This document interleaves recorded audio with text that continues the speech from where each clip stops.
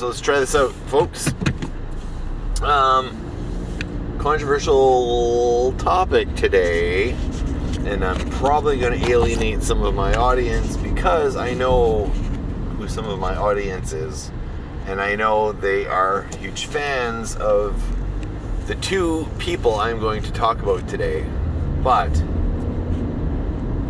please hear me out, please, because what I'm talking about is something that's prevalent in the music industry.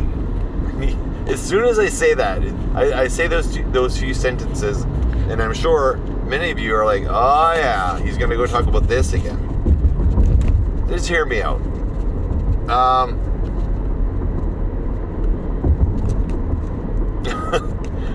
I'm nervous. I'm actually nervous to get started into this. And someone I would really like to hear comment on this particular episode more than anyone is Ryan Sorensen. That guy's got like the most eclectic musical taste of anyone I know. He just put together this song list of the best indie bands of Winnipeg, and I'm listening to it, and it's like, what the? This is really all over the map, and I like it. Don't get me wrong. That's why I like it. His taste is so eclectic. So this might be an interesting one to get his perspective on, but I'm going to go solo today and get this kicked out. So, who are we talking about? Gwen Stefani. Oh yes, pop's little princess. Loved and revered by her fans. Huge, ginormous star. Has been able to play her celebrity into a bunch of other gigs outside of music. By outside of music, I mean I think she was on The Voice. And she's joined that crowd of music people that have gone over to The Voice to be judges, to Voice to judge Voice. If that makes sense. She's really well liked by her fan base. I think her fan base is probably rabid, if anything. That's probably a good way to describe it. And yeah, that's, huge star. As a vocalist, very, very good. In fact, and we're going to touch on that in this episode. I think her talent as a singer is actually very underrated, because she seems to be judged not on vocal ability, but on catchy dance tracks, high glamour music videos, being on The Voice, being a celebrity. I think a lot of times people forget that she actually sings, because I don't know if she's part of the movement of lip syncing your shows or not. She might be. I'm not sure. I'm hoping she's not, because her background would beg to differ. Not sponsored by, but I'm definitely enjoying my Starbucks coffee today. So, I've got a beef. I guess it's a beef, and it's also a confusion. And the beef I have is with the confusion. And this is totally going to roll into the other performer we're going to talk about. Gwen Stefani's roots were in punk, ska, that kind of stuff. She was part of the scene in California. She was rubbing elbows with Sublime and I believe Rancid. That whole, I guess, SoCal scene. She was like knee deep in it and did really, really well in there. She earned her cred in the scene, and she had an amazing vocal delivery that worked really good for the kind of music that the band No Doubt had. And she joined No Doubt. I don't think she was the original singer, but by the time they had records out, I think that's how that worked out. She was kind of let in, and her vocal style, if you listen to No Doubt, and I mean early No Doubt, I mean, Tragic Kingdom is a great album. Despite some of you, I know, stop it, I can hear some of you laughing at me when I say that, no doubt. Tragic Kingdom is a great album. Hear me out, let me finish. So, I know this is going to be a polarizing episode, because there's going to be people on one side of the equation that are going to be deriding me for loving the Tragic Kingdom album, and the other half are going to be deriding me for not liking her latter stuff. Tragic Kingdom is a phenomenal album.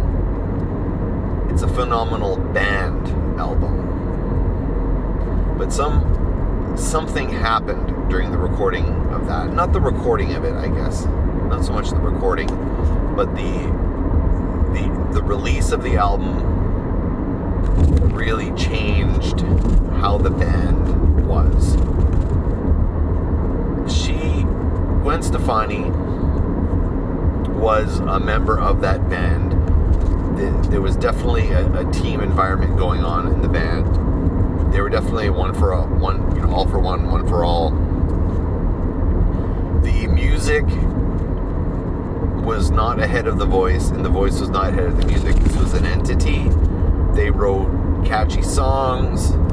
They didn't downplay the drummer. In fact, the drummer was upplayed, if anything. Every musician in that band was incredibly important. And everyone had their chances to shine on every single one of their songs. When I was getting out of my hard rock phase of drumming, back then I was just pretty much a drummer, and I cut my teeth on Kiss, and I cut my teeth on later on Led Zeppelin, and I guess hard rock bands was what I was cutting my teeth on. But in the 90s, as I was a very young man and no longer a teenager, as I was, getting out of my teen years, I discovered a whole other type of music. I stopped listening to hard rock and really started getting into a lot of different types of music. And I think the transitional band for me was Propaganda's How to Clean Everything. That was pretty much it. That's what really flipped me. And then, along with that, I was listening to a lot of different things, a lot of Fat Record stuff. I was listening to Bad Religion, NoFX, Fugazi for sure, and definitely Propaganda. That was the top. I was listening to, 12 Eyes, I Spy, Red Fisher. Trying to think what else I was listening to at that time. Basically, kind of true 90s punk, pre-Dookie, pre-Green Day. And I was all over that stuff. The other band that came out of all that was No Doubt for me. So I was learning to play differently, playing the ska beat, and alternatively, because the origins of ska, or the background of ska, has got reggae in it. I was also listening to reggae, and I started changing my beat from a ba ba ba to da da da da da da da da da, like that sort of, that drumming style that you get in ska. Learning, to play in different time signatures and all that stuff, and really the expansion of my drumming ability. That's where it was really formed. And it was really pointed at that point. I was really, I started going back to James Brown funk, and really going there, and the 50s Motown, I guess 50s Motown, 60s Motown. And I was really digging that stuff, and I was really trying different things. So when Tragic Kingdom came out, here's a band that had a phenomenal drummer. And no one ever talks about the drummer, and it kind of bugs me. But a phenomenal drummer. Just, top shelf drummer. Really tight. He didn't over dramatize with too many fills. His rolls were good. His fills were good. They were busy, but they weren't too busy. They were a lot of fun, and it was all about keeping the groove of the music going, and keeping people on the dance floor, I guess. And I mean, No Doubt did that for me. When the No Doubt album came out, that's what stood out for me. That and the bass lines were really strong. And then the singer she sang in a completely different style. She had this weird vibrato to her voice. It was so strong, so powerful, so in control. And I mean, this lady could sing. Like, literally blown away. So I'm listening to this album, and you probably all know where I'm going now. But it gets to that one track, No Speak, which to me is the throwaway track on the album. There's always like a B-side on the album somewhere. And to me, this was an obvious B-side. It was let's just try something a little bit different, just kind of fool around and do a song that's, different for us.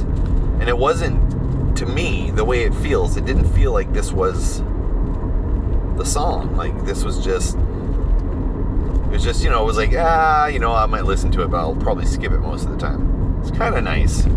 But it didn't stand out. It stood out in that, it's nice, but, I want to hear the other stuff. I mean, not that I don't like ballads. I absolutely love ballads. But this wasn't one of those. This was like, this is... It almost felt like it was a joke song a little bit pandering, kind of like, look at us doing a ballad. It kind of felt that way to me. So, I skipped it, didn't think too much about it. But, I mean, the rest of the album was phenomenal. And you know what? It's kind of fun to have an odd track on there, like that. There's a few other albums that have stuff like that. You think about Faith No More they do a cover of Easy by the Commodores. I mean, that's the same thing. It's like, that's kind of quaint. It's kind of cute. But, you don't consider it as a standout track for the band. It's just like, it's kind of fun. It's kind of cute. You might throw it on a mix just because it's odd.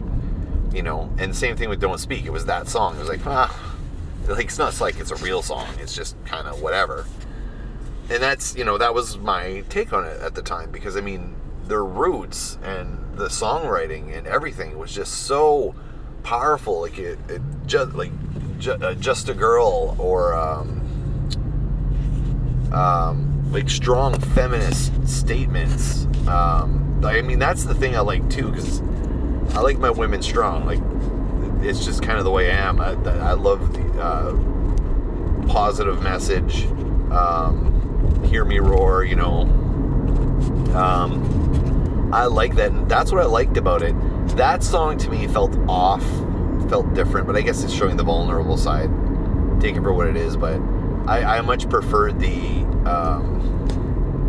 you're not going to push me down. I mean, that whole punk ethic, right? You're not going to push me down. You may say I'm just a girl, but, take a look at me, Like, as a statement, Tragic Kingdom was huge. Huge. So then, post-release of the album, they release a couple singles. They do good. They've officially broken through. They're no longer...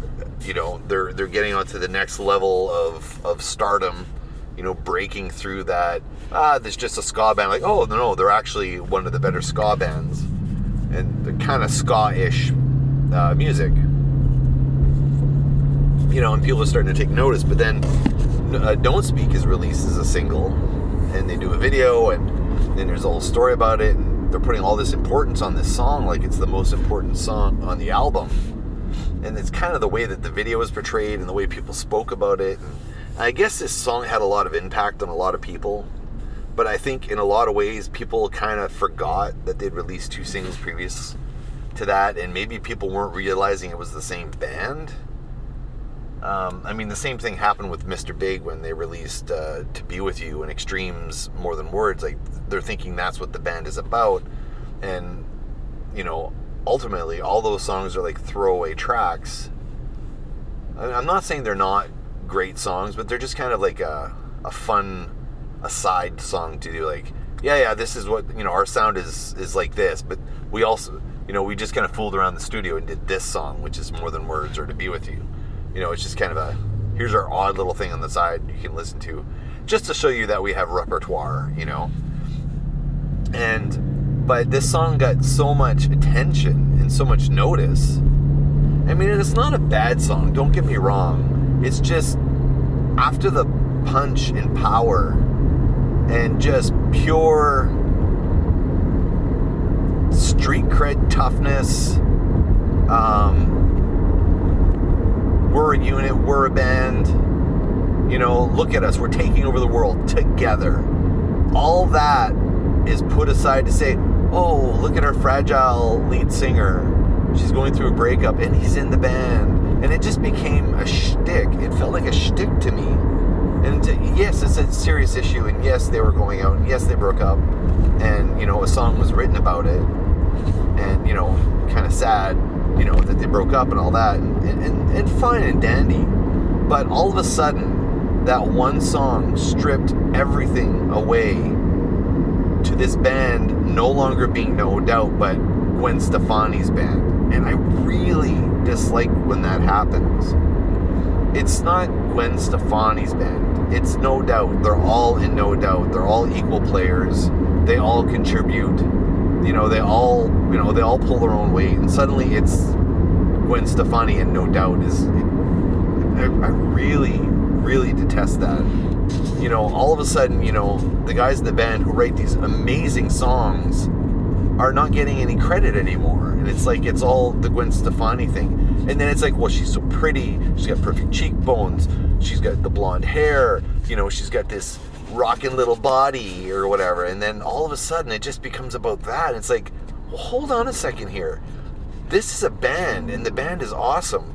And now you're taking the elements of what makes this band great, casting it aside, and focusing on the superficial aspects. On superficial aspects of this band, and glamorizing and raising awareness about the superficial parts of the band, not the whole, just one little piece, one little moment on an album, and throwing everything aside. And I take great offense to that. I really, really do. And it just drives me crazy.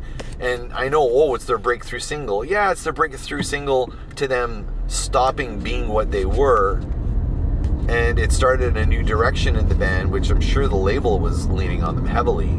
And all the people surrounding the band, everyone that was elevating the band to this superstardom level, were saying, oh, Gwen Stefani, oh, Gwen, oh, Gwen, oh, Gwen. And then suddenly it's not about the band anymore. It's not about the music. It's not about their identity, their group, their, you know, we busted our asses for years in the scene, and we've made it together. You know, all of us together, we made it together. And all of a sudden, it's not about that anymore. It's about the singer.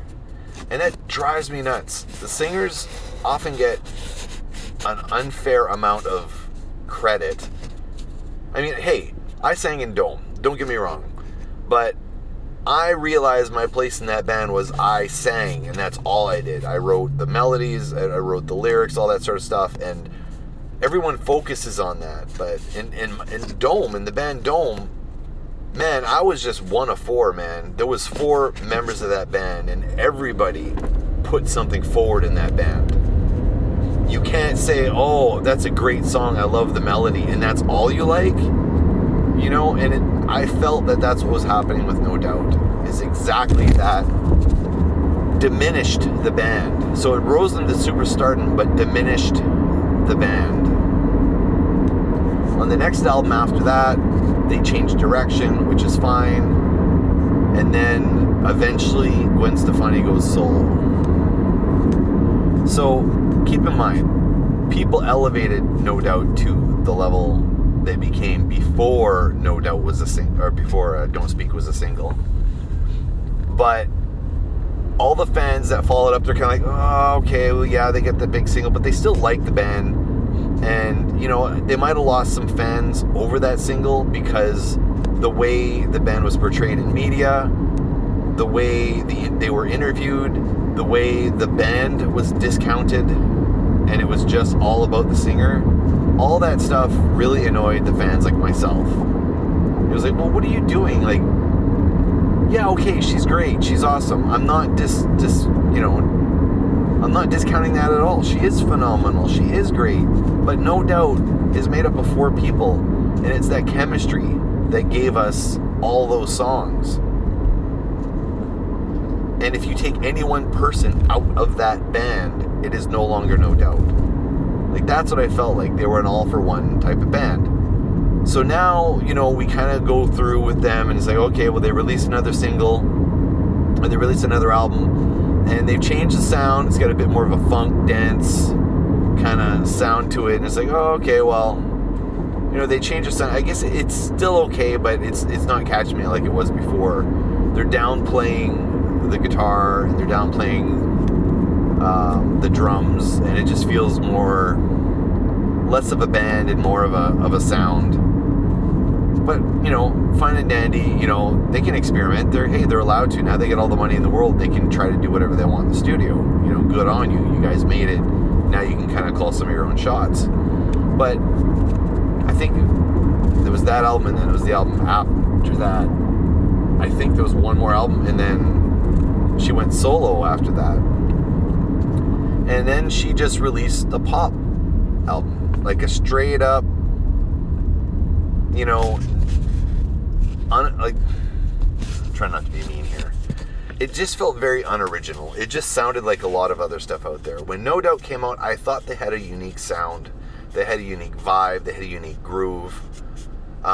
They sounded unique. They, you know, I didn't really find that anybody sounded exactly like them. So then when Gwen Stefani comes out and releases a soul album, which is just, you know, her singing, I noticed there was aspects of her voice that she just wasn't using anymore, and she was just using a conformist type of vocal that was just, you know, like Katy Perry or, you know, any of the other pop stars. I mean, I know they weren't around at the time, but you know, Ariana Grande, like, just kind of just fit in with everyone else. So instead of standing atop the pile of the pop punk bands that they were as No Doubt, Gwen Stefani leaves the band to go form a solo career, just do a couple albums just for her that sound just like everyone else.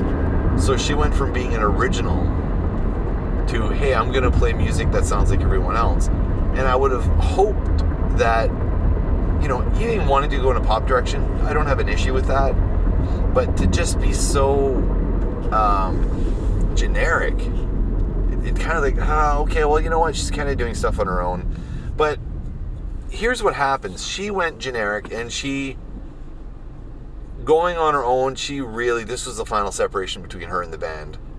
And, you know, and it's, you know, she was doing it for herself, and I agree. But just the way that the press treated all that, they made it sound like, you know what, she was always better than the band. Because look at her solo career.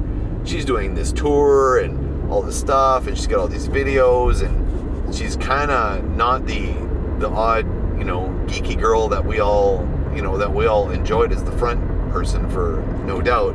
She just became another, you know, platinum blonde bombshell.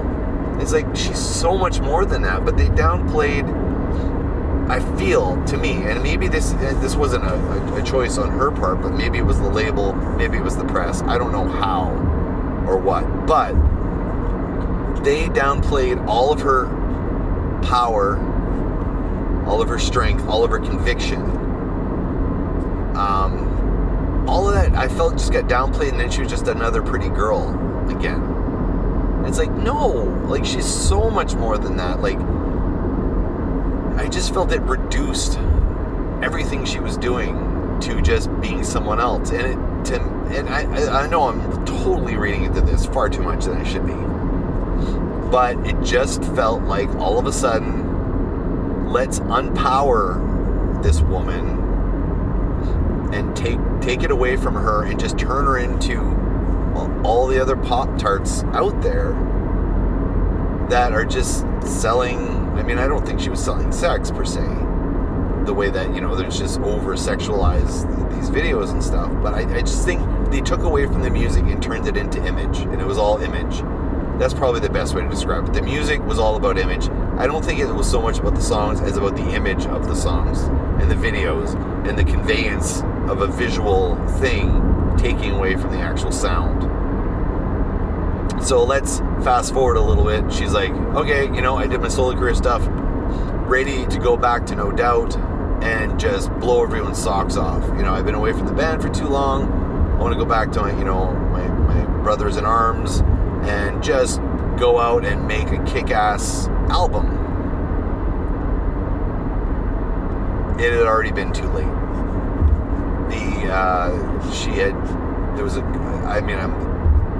There was a couple comments made to the media from her, and maybe I'm taking it out of context, but she couldn't understand why no one was coming out to go see her. Here's the thing you have to understand about the media and how they view this. So she finally got to the point of shedding the anchors to her career to go on her own and be another pop star and be the biggest star in the world, sort of thing. Everyone was excited that she had left the band because the people that fell in love with Don't Speak were the people that probably didn't really like No Doubt. They liked the ballad, they liked the following album that was, had more of a dance vibe to it. They didn't really like the punk outfit. So now she's going to these people that found her at the Don't Speak phase, they're like, oh, well, she's going to go back and do that boring old thing she did before Don't Speak. I'm not really interested. So the new fans she had made with Don't Speak didn't follow her because all they want to hear is her dancey poppy stuff. And the fans she left behind when she shed the band and went solo, they had already moved on to something else. They were already like, you know what? You guys were a great band, and then you kind of pandered to what the media wanted of you. You kind of lost your street cred. Now, this is just perception, right? Like, this is everything that society and the media is saying, is doing and saying around them, and this is the way the story has played out. If this was a novel, this is how it would have been played. This is how the story would have been written. The true matter of all this behind the scenes, which, Gwen Stefani is, oblivious to because she's inside the machine, was that, she thought, well, people love No Doubt, and people just clamoring for No Doubt, want to see No Doubt come back. But what people really wanted was No Doubt to come back. They didn't really want No Doubt to come back, but what they needed to do was prove they could come back as No Doubt with the No Doubt sound, not the changed sound that was like a poppy dance thing, which is kind of what the new album had sounded like. It just sounded like solo Gwen Stefani stuff, which is not what people wanted to hear. She could have just stayed on her own and had that type of music. I think they needed to go back to the roots and be a ska, rock, pop, ska, whatever band, and go back to that. I think they took a bit of a step back with Don't Speak and followed that wave and then stayed with that wave. And then what? And then what? Right? Oh, this is who we are, this is what we do, this is, whatever. And then, hang on, I'm just arrived at my destination. I'm just going to pause this. Sorry. I record these on the road, so you guys gotta, keep in mind, be a little patient with stopping and starting and then all that sort of stuff. But anyway, back on the road, heading back in the other direction. So, as I was saying, her perception was people were clamoring for No Doubt, and she was right. But they weren't clamoring for another Gwen Stefani solo album, which is what it sounded like. They were clamoring for No Doubt. Punchy, poppy,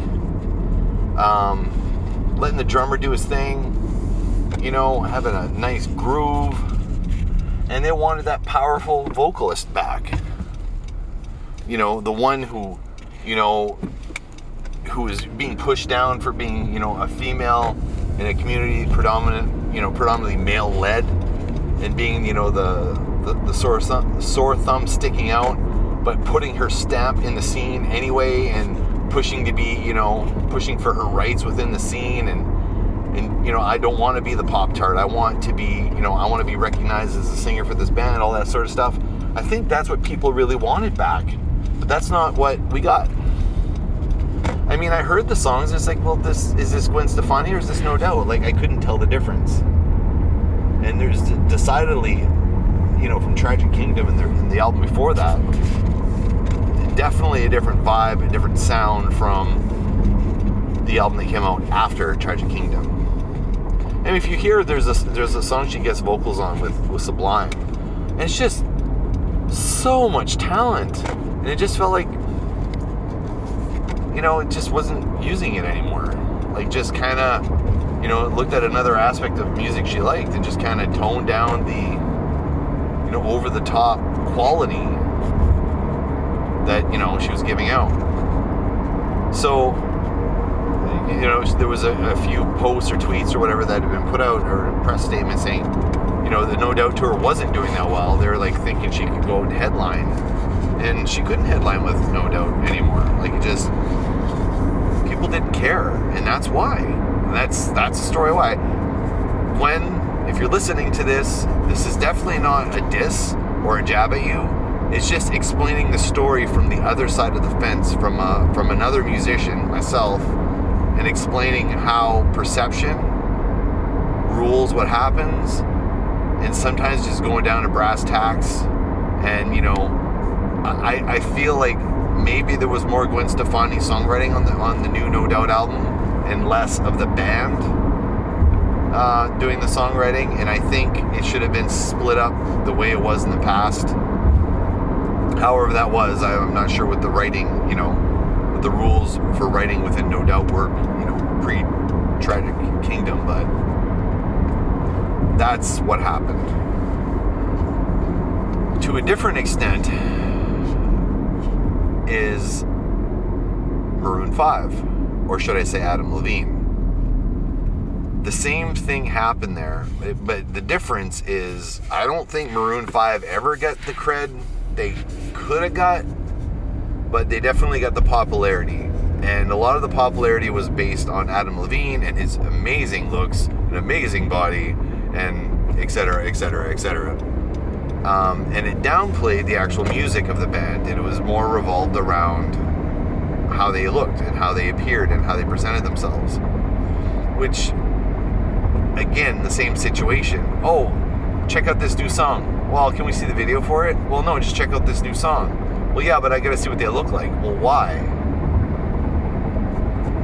If you listen to older Maroon 5, which, as a music guy, a guy who loves music, and as a guy who's a musician, and a guy who feels that you can't critique something unless you've listened to it, and actually really listened to it, I'm that guy. A lot of people take shots at Drake, or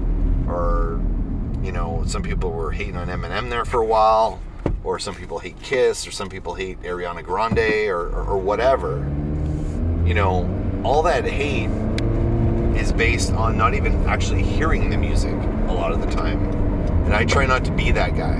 If I'm gonna dislike the music, I gotta go listen to it. And I can't just listen to it once, I gotta listen to it a bunch of times.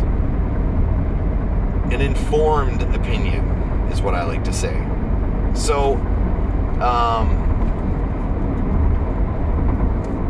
I think it was my cousin had seen Maroon 5 at some private party or something, and she's saying, oh, you gotta really check it out. And, I'd heard the one single on the radio. I was like, nah, not my cup of tea. She's like, no, they're really good, trust me. I'm like, okay, fine.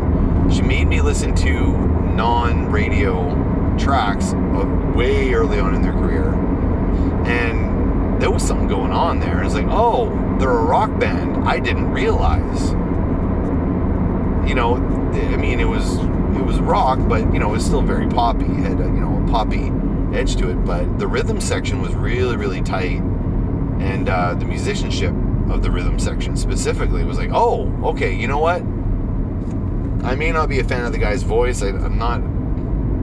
Something about the tone of his voice I'm not a fan of. But I can get past that if the musicianship and the rhythm section, as a drummer, I love the rhythm section.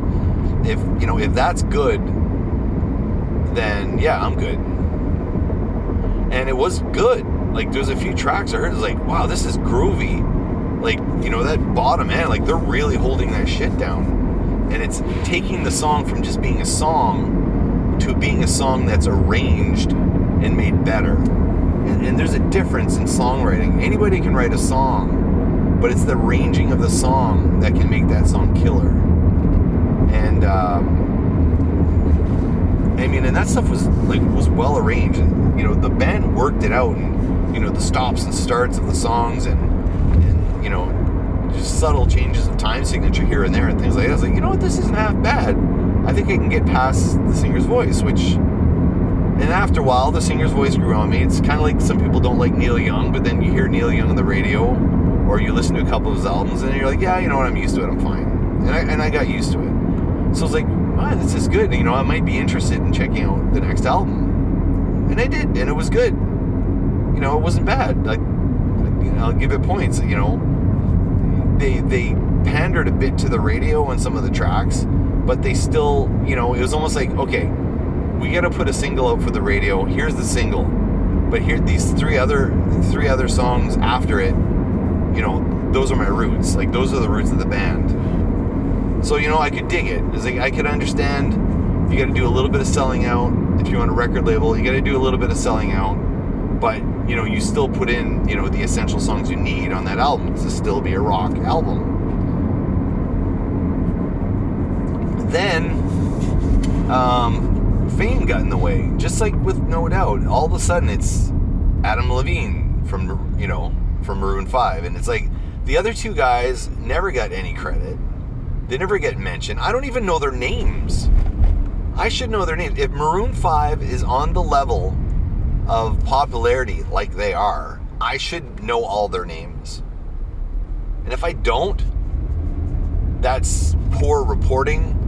That's poor interviewing. That's poor. It's not good. Like, those guys should get credit, and I just feel like they never did. And I think they were kind of happy with it. It's like, well, we got a pretty boy frontman. And it's kind of taking us to the next level. We're getting paid really well, because of him. Like, everyone loves him. So, I've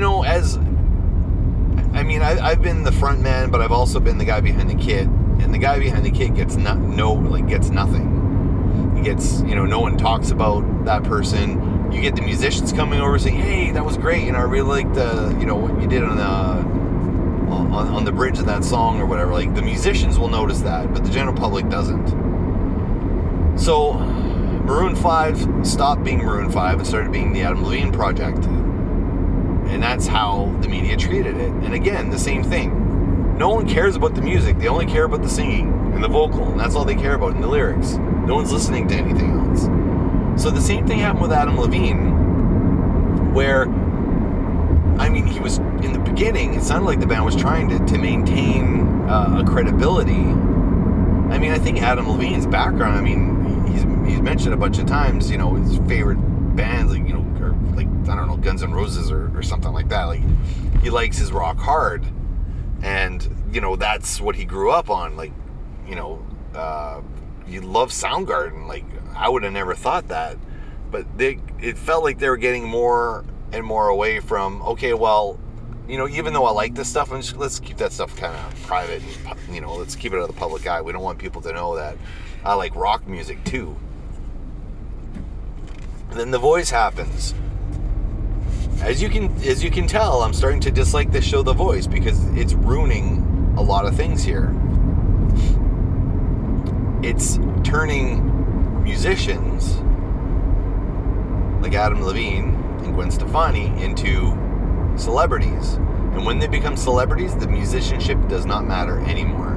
It's all image. And that definitely happened with Adam Levine. There's just pictures of him with his shirt off all the time, and he's with these models and he's in these shoots, and never do you see the other two guys in the band. Like, they're nowhere to be seen. Like, they're never around. Like, no one cares. I will say the same thing kind of happened to the Goo Goo Dolls, but prominent in all, it's always the guitarist and the bassist. They're in everything. I think they've rotated drummers a bunch of times, but you always see that bass player. He's always there, and they do treat it like a band. And yeah, they did cater to, they got away from their, original roots and, went the corporate way, the glossy way that Maroon 5 did and Gwen Stefani did. But at least, there's a conscious effort to keep the bass player in the mix of things, because obviously he's part of the sound. So, I give them credit, even though some people kind of maybe shit on Goo Goo Dolls.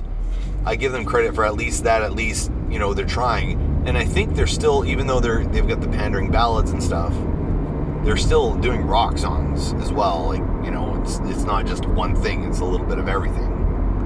But it feels like Maroon 5, again, when everyone's in your ear telling you you're beautiful and you're awesome, and, Maroon 5 is Adam Levine, you hear that enough times, and then everything else just starts to fall off the side, and you start to believe what they're telling you. But you shouldn't be doing a rock song, Adam Levine. You should be doing a pop hit. I bet you could write a big pop hit. You should write... let's take the guitar. Let's take guitar out. Let's keep it, keyboard driven. Yeah, we need keyboard. And you know what? I'm sure your drummer's fine, but let's just put let's just loop a drum beat here. Your drummer wants to program the beat. Yeah, no, you know what? We'll do that. We'll let the producer take care of that. Why don't you? You know what? Why don't the band just stay home? Why don't you just come in? We'll take the music, that you wrote. Did you co-write this with the other guys in the band? Okay, well, we won't use those songs. The songs that you write, you can bring in the studio, and then we'll polish it up, and we'll tell you how to make it sound the way that'll sell. Yeah, Adam Levine. Maroon 5? No, Adam Levine, the Adam Levine Project. Okay, gotcha. It just felt like it was going in that direction. And I don't know if you understand this or not, or if it makes sense, or if it sounds like I'm talking out of my ass. But I really wanted to give props to the guy. I don't know if he's the bad guy. I think he's too far inside the machine, especially with the whole voice thing, the show The Voice, that it doesn't matter anymore. It's kind of irrelevant. Like, he has no idea what's going on, and he's stopped being relevant. He's just somebody singing a corporation's song. Even if he is writing these songs, no one cares. It's the whole American Idol thing. Well, you know what? We're not looking for songwriters. We're looking for singers who are pretty. Like, that whole pressure on what's her name? American Idol runner-up. Kelly Clarkson's. Thank you. That whole thing with her. She wanted to write her own music, and they kept saying, no, we have a division of our company that does that for you. We don't want you doing that. We don't want you to be a songwriter. Because then we'll have to pay you royalties. We don't want to do that.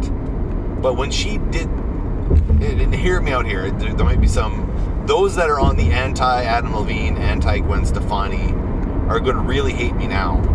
But Kelly Clarkson pushed to do her own album that she wrote the songs for. She pushed, and they said no. They said no. Well, maybe on your next album you can do that. Maybe, and then finally, she really stood up to the machine that was American Idol, the American Idol Corporation, or whatever you want to call it. But she really stood up, and she finally put an album out that she wrote. And it didn't sell very well. Probably because it was never pushed. Probably because it was never promoted properly. And probably because the powers that be that let her finally put out that album that she really wanted to put out, they wanted it to fail. They needed it to fail. They needed to rein her back in and say, hey, guess what? Our songwriting is better than yours. Trust in us. we know the machine, we know how it works. Let us do our thing. Just sing the songs we write for you. And it really makes me angry because Kelly Clarkson is incredibly talented. And the album where she was writing her own songs is phenomenal. It's a great rock album. Yeah, it's got some pop to it, but man, this girl's got grit. This girl can sing anything. And the material on this album, the songs are so much better written. There's more production put into hearing what a guitar actually sounds like instead of synthesized. You can hear the guitars, you can hear the drums, you can hear the bass. That album kicks ass. Just kicks ass. From Kelly Clarkson. And you know what? Most of you don't even know this because they buried that album. That album should have been her best-selling album of her career. But it wasn't promoted right. And it was good. So Maroon 5, Adam Levine, here he is, pandering to the masses, writing exactly the stuff, the types of songs that the suits, the corporation, the music industry wants out of him. Because, you know what, we can sell you better. We can make more money. We can sell more records, or I guess that's not a thing. We can get more streams, more downloads, more YouTube views. If you're parading around without a shirt on, and the song doesn't have to be good. We just need a song that portrays that image of you being, every woman's fantasy. We just need that. We need that. We if you get a song with a guitar in it, you know what? We don't want an audience of men. We want an audience of women that are lusting after you. That's the image we need from you. If you put guitar in that, you might scare some of those girls away. You might bring in some male audience, and the female audience with you is strong enough, and we just want to make it bigger and bigger and make you every woman's fantasy. And we need the music, a soundtrack to go to that. Like, it just feels like that. And I don't know. I don't know the inner workings of the songwriting for anything that Adam Levine's done, and this is all juxtaposition within my head based on what I hear from headlines and tweets and what I hear and what I see from the media. But he's got no credibility. When they had this whole thing where they want to pull him from the Super Bowl because he doesn't represent rock and roll, and he's like, oh, I represent rock and roll. I grew up on this, I grew up on that. Rock's dead, all this sort of stuff. All these statements he's making. Like, he really needs a better public. If he wants to get credibility, which I think he could turn his career around. And by turn his career around, get credibility, because he has none. He is the least credible musician that moves the most amount of albums or streams. He is so impotent in the credibility side. But you know what? The guy still plays guitar. I'm sure he can wail. I'm sure he sang at the Chris Cornell tribute thing. And he sounded great. He sounded good. He can do it. Why don't you try and get some credibility back? You've got the money in the bank. You don't need to be bigger than you are. Go back and get that cred back. The cred that you almost had in the beginning that was lost because they pounced on you right away and just turned you into a face instead of a voice and a songwriter. Yeah. Wow, did I get heated up on that? So that's what I got to say about that whole thing. There's another artist that falls in this category. The same thing, like, if you think about it, they tried to do the same thing with Jim Morrison way back in the day. Oh, you're better than your band. You're the shining star. And he never really, the Doors put out fairly consistent albums. It was always the band and the sound, and it was all four of them, and it was always all four of them. And they didn't cave into that. And I think Morrison, he played with the image a bit, but then he would do something revolting or shocking to harm that image that people were constructing around him. He did that photo shoot, the famous photo shoot where he's wearing that beaded necklace or whatever with his shirt off. That whole time, he was just like, ha ha. You know, it's like he was in on the joke. But then they get one stoic pose out of him, and then all of a sudden, you know, oh, he's a lover. He's an Adonis. He's, you know, all this sort of stuff. So then he goes and gets fat, almost on purpose, to kind of go, hang on a second. You think you know me? You don't know me. I'll show you who Jim Morrison really is. You know, that kind of thing. I want Adam Levine to do that. I want Adam Levine to show people that, you know what? You know, I'm going back to my effing roots. I'm going back. I want to prove to you. And you are going to get criticized and laughed at and lauded, or not lauded. You're going to get mocked. But do it for your own soul, for your own self. You have the record industry by the balls right now. Take advantage and put out that record that you probably really actually want to put out. You can still do your pop stuff, but show your chops.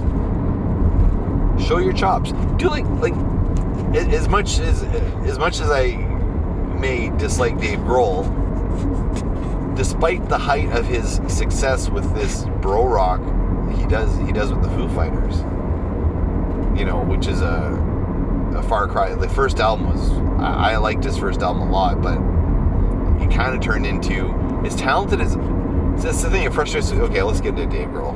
We're just going to do it. Dave Grohl is an amazing drummer, an amazing musician, an amazing songwriter.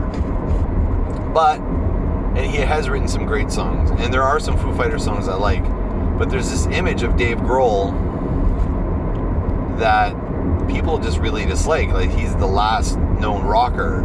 He's the only, you know, the Foo Fighters are the only rock band out there that's still, you know, that's still stadium level of the newer bands. But then he goes out and puts an album like Probot, which was actually really freaking cool and heavy as all get out. I mean, he goes and does that. He didn't need to do that. So, I mean, I'll give him a little bit back and say, you know what? But he's still a phenomenal drummer. Like, as much as I try to dislike him, I'll hear him sit behind the kit, like on the Queens of the Stone Age album, or on something else, like he's just backing up Lemmy or something, or, you know, whatever. He's just doing one of those things. It's like, I really like him as a drummer. I really do. And yeah, I've played a lot of Nirvana songs in my time, a lot, over and over. And it was part of that sound I was talking about at the beginning of this episode, that No Doubt sound, that, all those bands, like Nirvana kind of fell into that whole cadre of drummers that I was following. Dave Grohl was like the guy when Foo Fighters came out. I was like one of the first people, to buy it, well before Big Knee came out. I bought it when it came out, like the week of release or whatever it was. And I'm like, he played all the instruments, and it was a great album. It was strong. It was good. It was, it was freaking awesome. But, I mean, he's doing a bit of pandering a little bit, man. He's kind of, it's called bro rock, I guess. I don't know. I mean, it's not bad. It's just, for as talented a guy as he is, he's kind of playing kind of generic rock. I like Dave Grohl when he experiments. I honestly do. I really like it when, even his, that album Timepiece, which is not officially released or an official album or anything. Timepiece is pretty damn good. But I mean, he still goes out and does all these side projects. And I think it's to keep relevant, but it's also to keep him hungry. And then he'll go do a Foo Fighters record to make everybody happy. That's fine. But I think I'd like to see him do a bit more, okay, yeah, I know I did this. I mean, his drumming on the Tenacious D records is sick. Absolutely sick. It is so good. It is so great. That's what I like hearing. And, he can play different styles of music. And, I really like seeing him make this band on, all his loves instead of the bro rock sound that is Foo Fighters. But, whatever. Take what you can get. Anyway, wow, that was a long drive. So all this podcast was all recorded on the way home to get to go pick up gifts that we forgot to bring with us. Strange, eh? So now I'm looking for a parking spot. So I'd really like to hear your opinions. I really respect Ryan Sorensen in the scene. I really do. I also really respect Sam from Witch Police. Like, Sam's a great guy. Ryan's a great... I find like they're two people in the community that I think their voices need to be heard more, and people should be, listening to them more. I think they are very important aspects of the music scene here, and I really, shout out to you two, but I really would like, ideally it would be great if I could get both of you on the show to discuss the music, something about the music industry, but maybe we can set that up sometime in the future. But anyway, signing off here, 56 minutes, holy crappers. All right, we'll see you guys on the flip side. Hope you enjoyed this episode. You can find me all over the place. Sean Geek on Twitter, Sean Geek Podcast on Instagram, on Facebook, Sean Geek Podcast, Sean McGinnity on YouTube, and a whole bunch of other places, or seanmcginnity.ca. See ya.